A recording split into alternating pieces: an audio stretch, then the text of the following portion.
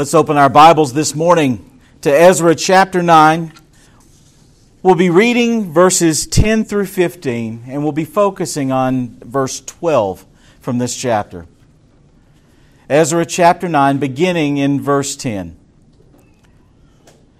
And now, O our God, what shall we say after this?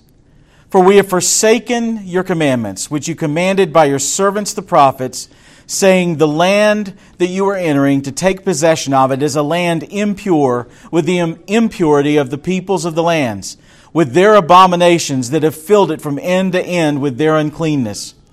Therefore do not give your daughters to their sons, neither take their daughters for your sons, and never seek their peace or prosperity, that you may be strong and eat the good of the land and leave it for an inheritance to your children forever. And after all that has come upon us for our evil deeds and for our great guilt, seeing that you, our God, have punished us less than our iniquities deserved, and have given us such a remnant as this, shall we break your commandments again and intermarry with peoples who practice these abominations? Would you not be angry with us until you consumed us, so that there should be no remnant, nor any to escape? O Lord, the God of Israel, you are just. For we are left a remnant that has escaped as it is today. Behold, we are before you in our guilt, for none can stand before you because of this. Let's pray. Our Father, open our hearts to your word this morning. Let us hear the message that your Spirit has for this church.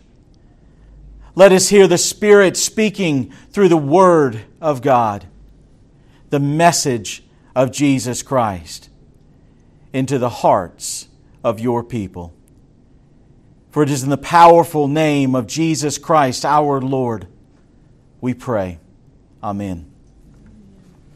Over the last weeks, we've been looking at this prayer of Ezra for the people who had intermarried with the idolaters of the land.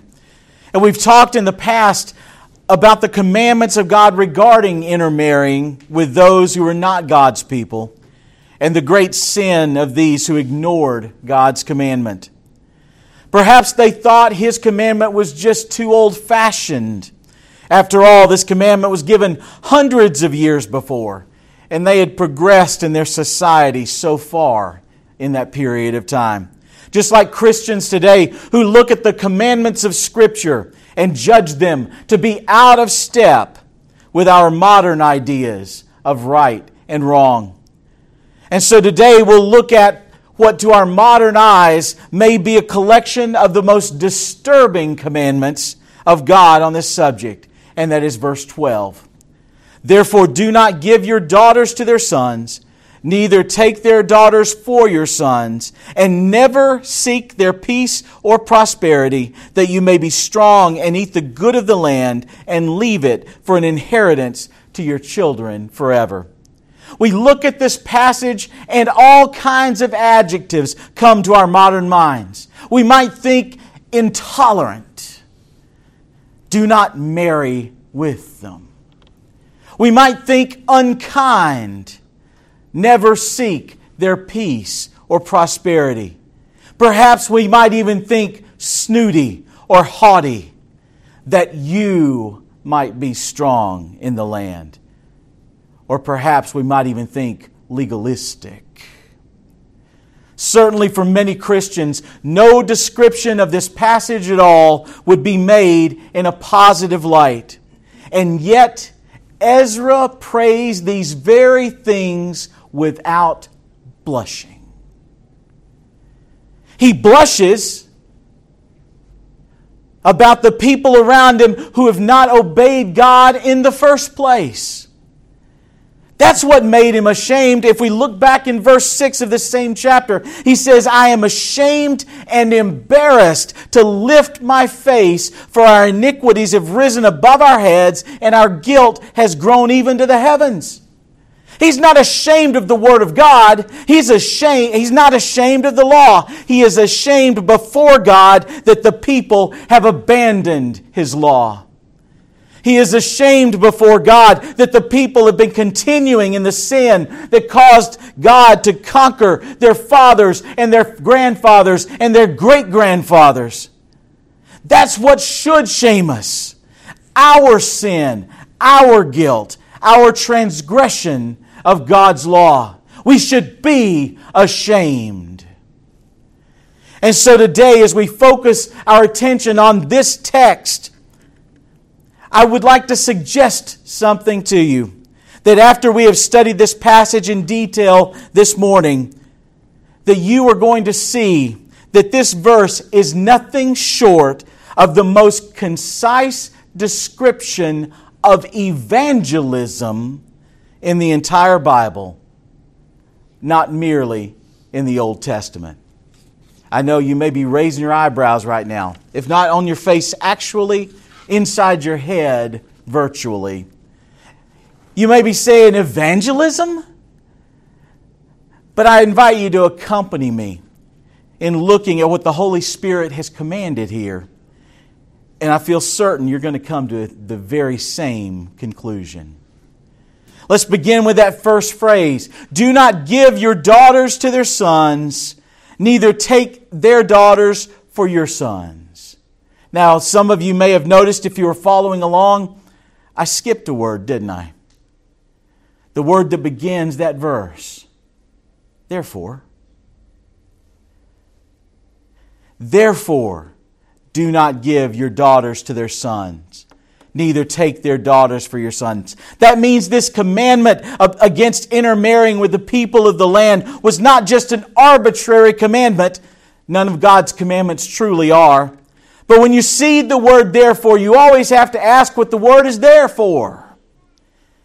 And so when we look back to verse 11, we discover the reason that God gives them this commandment. He says, the land you are entering to possess is an unclean land with the uncleanness of the peoples of the lands, with their abominations which have filled it from end to end with their pollution.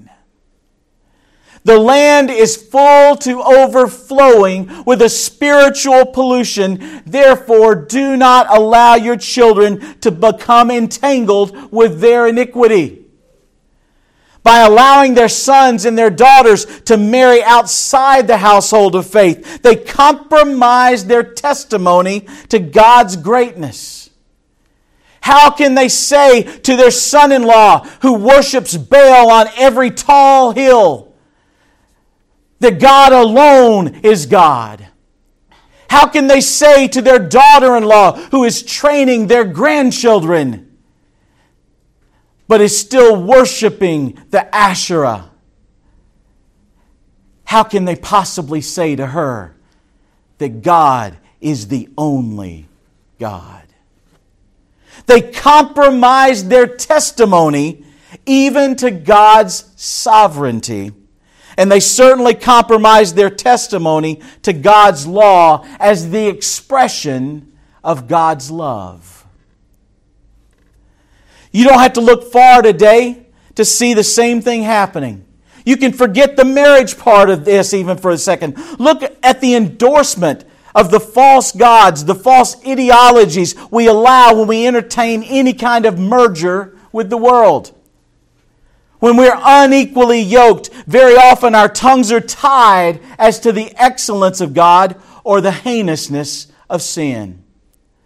The great failure of the American church in the last 100 years is that it has lost its voice in calling out sin. We've simply lost our voice. And even worse, it has lost its nerve to proclaim that sin is a deadly state and that God calls all men everywhere to repent. Instead of being a light that shines in the darkness of this world to offer salvation, the Western church has hidden its light under 100 bushels. Bushels of uncertainty, of cowardice, of equivocation, of politics. And perhaps worst of all for our neighbors around us, we produced a shifting light, a trumpet that is not sounded clearly. We, you and I, are guilty in this. as surely as Ezra shared in the guilt of the Jews of his day. That is why this portion of today's text is so crucial to evangelism. If we cannot help people identify sin, what need do they see for a Savior? If you think that all is right with me, that all my decisions are right, that I can do whatever is right in my own eyes, what do you need a Savior for? But that self-righteousness will simply drag you down to hell. God has the only words of life. And our children who represent the next generation of the church have been so often forfeited to the spirit of the age. Romans 12:2, we're commanded not to be conformed to this age. That's the little word. Do not be conformed to this age. But while organizations that call themselves churches wring their hands over whether they will offend someone who is living in the perversion that is called homosexuality, if they call it a sin, the Bible is clear that this is a perversion of the intent of God for all people. And while many of those same blind guides would rather provide superior entertainment on Sunday, God tells us in His Word in Amos chapter 5, beginning in verse 23, "Take away from me the noise of your songs. I will not even listen to the sound of your harps." You can update that to electric guitars, drums, or anything else you'd like. "But let justice roll down like waters, and righteousness like an ever-flowing stream." A church that fails to stand upon the whole Word of God is in grave danger of not being a church, but being a synagogue of Satan. Recall that tiny, powerful church among the 7 churches that Jesus sent messages to in the book of Revelation. That church at Philadelphia. If you look in Revelation 3:8, we find what made that tiny little church so strong. He says, "You have kept my word and have not denied my name." That is what makes a strong church. You can have no evangelism without the knowledge of sin. You can have no revival without repentance from sin. You can have no church without the clear preaching of the Bible, because there is no love of God outside of Jesus Christ, period. You can quote to me all day long John 3:16, "For God so loved the world." But I will continue the verse and say that He sent His only Son. God's love is always and only expressed through Jesus Christ. That was the message of the false prophets that Jeremiah was preaching against in the passage we read this morning. They were preaching, it doesn't matter what you do. You have the temple. You are God's people. He will keep you forever. God loves you no matter your sin. He loves you no matter your heart. He loves you and will keep you no matter what you do. And that is simply false. He says, "If you love me, obey my commandments." Brothers and sisters, we have allowed this age to press us into its mold. We've allowed the threat or the fear of retaliation to silence the gospel of Jesus Christ, because that gospel begins in all cases. You are a sinner alienated from God. No one can hear the call of Christ who has not first come to that certainty. We cannot and we must not allow the spirit of the age to continue to indoctrinate our children or even steal our hearts and minds. We must vehemently reject the lie that telling someone they are sinning is somehow unloving. Would we be afraid if we were sitting in a restaurant having dinner? Would we be afraid to interrupt the dinner of the person sitting at the table next to us, to tell them that the building is on fire and there is only a single exit that is left accessible to them, and that for only a short time? That is the state of the sinner without Jesus Christ. Our message to them must be, you are in more danger than you know. Even if you don't see it, even if you refuse to acknowledge it, even if you close your eyes and you cover your ears. The sin you live in is a peril to your soul. The sin you live in will take you to death and to hell. And there is but one escape: through Jesus Christ. If the Bible calls something sin, we as followers of Jesus Christ must likewise call it sin.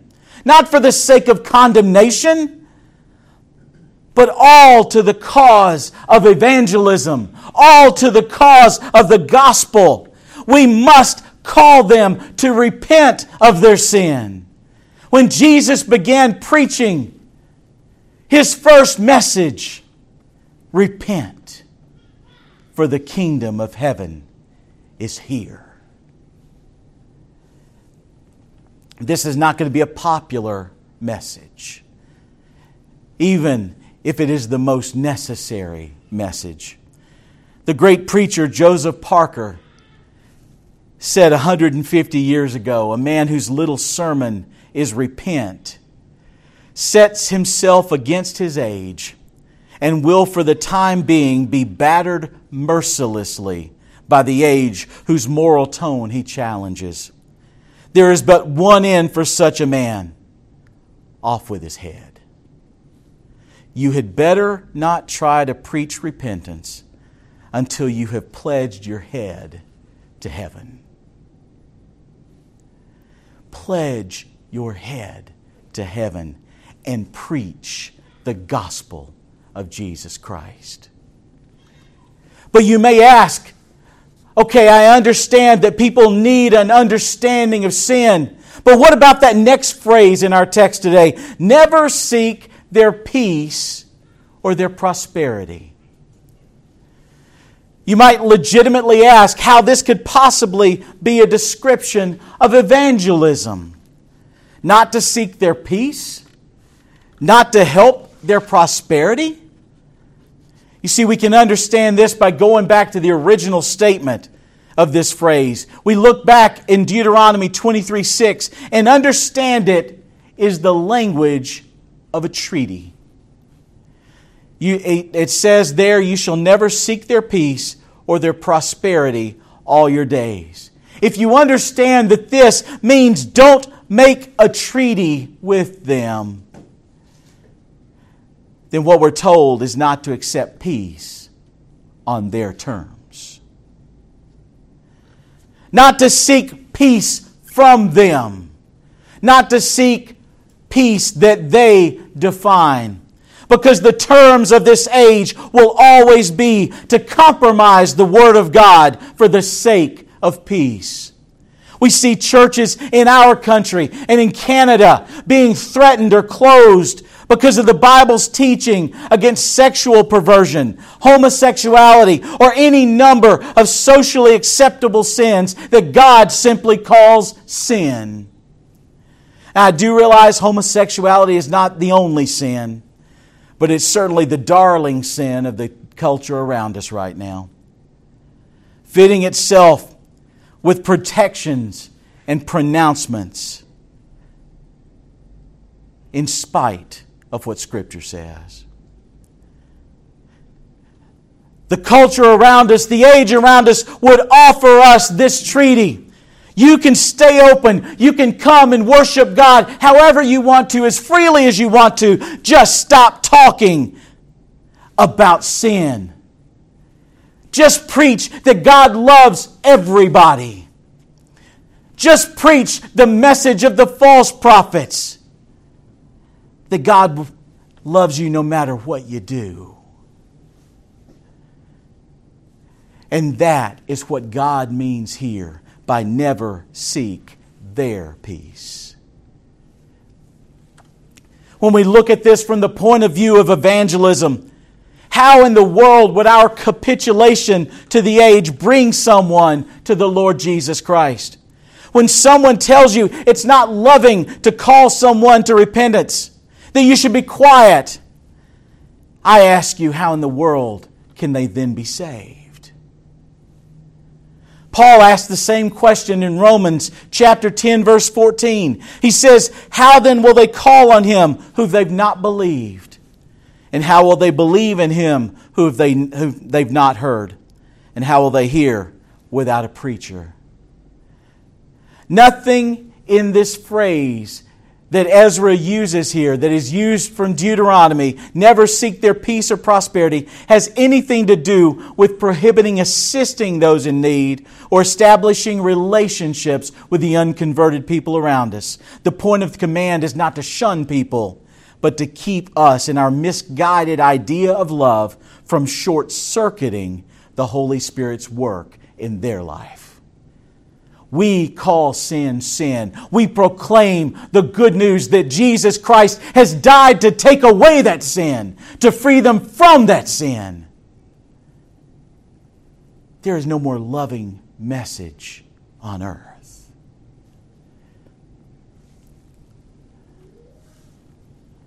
We are expected as followers of Jesus Christ to help people who are in need.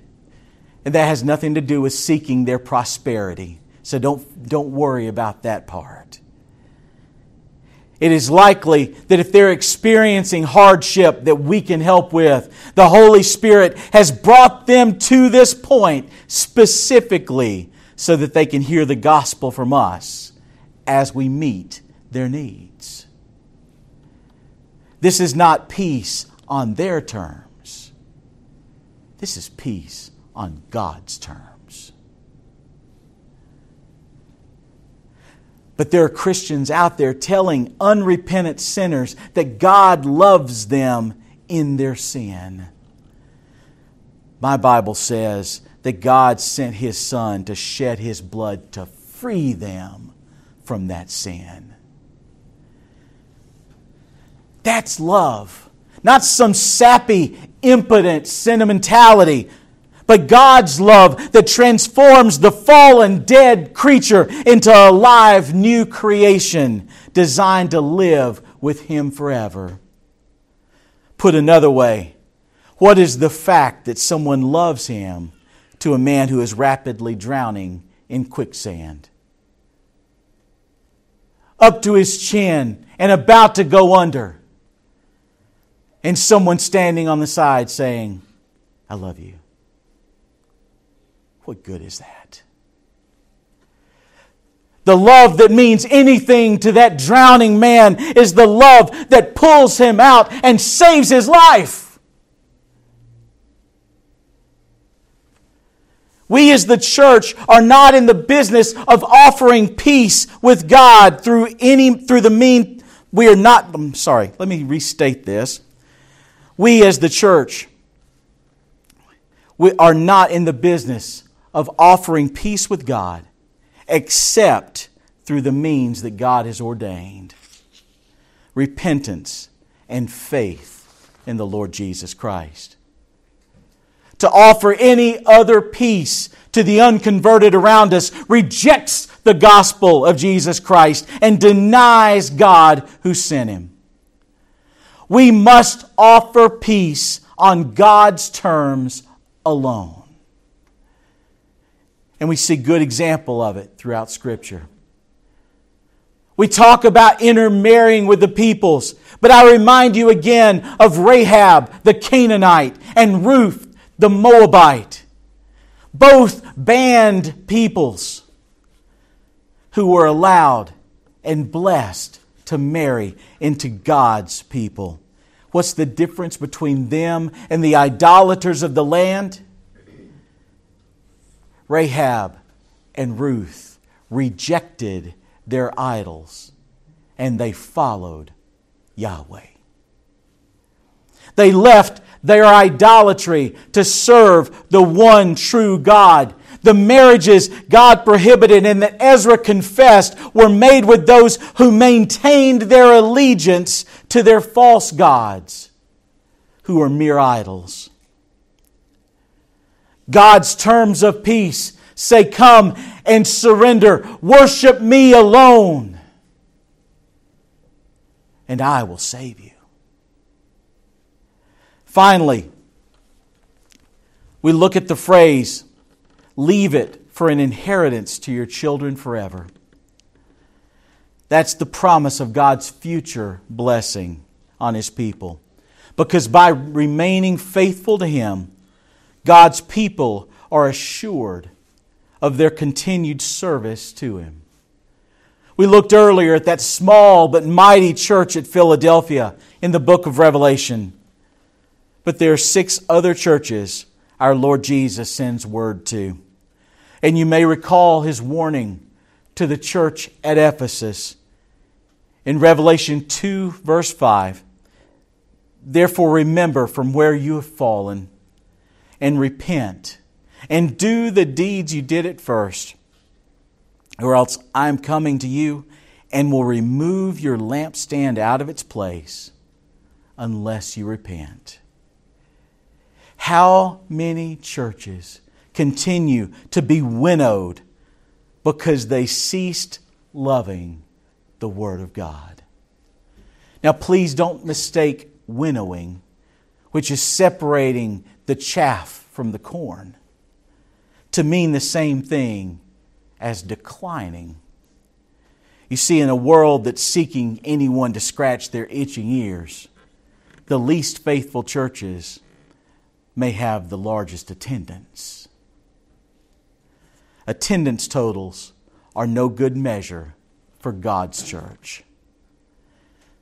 The measures of a church of Jesus Christ are a faithfulness to Scripture, courage in the proclamation of the gospel, development of each believer in faithfulness, the Holy Spirit's power in the message of the gospel preached by all the members, and above all, love for each other that far surpasses any civic group camaraderie and invades each other's lives.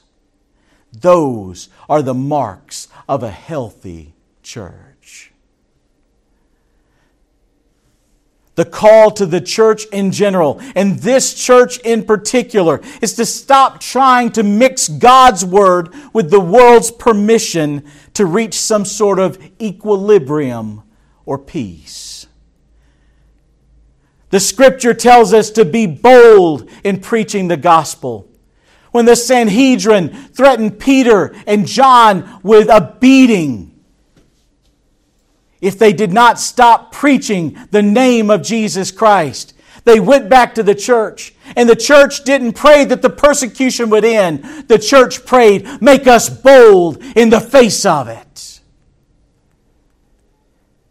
Keep us steadfast and faithful to the Word of Jesus Christ." The church must be loving toward those around us in this preaching.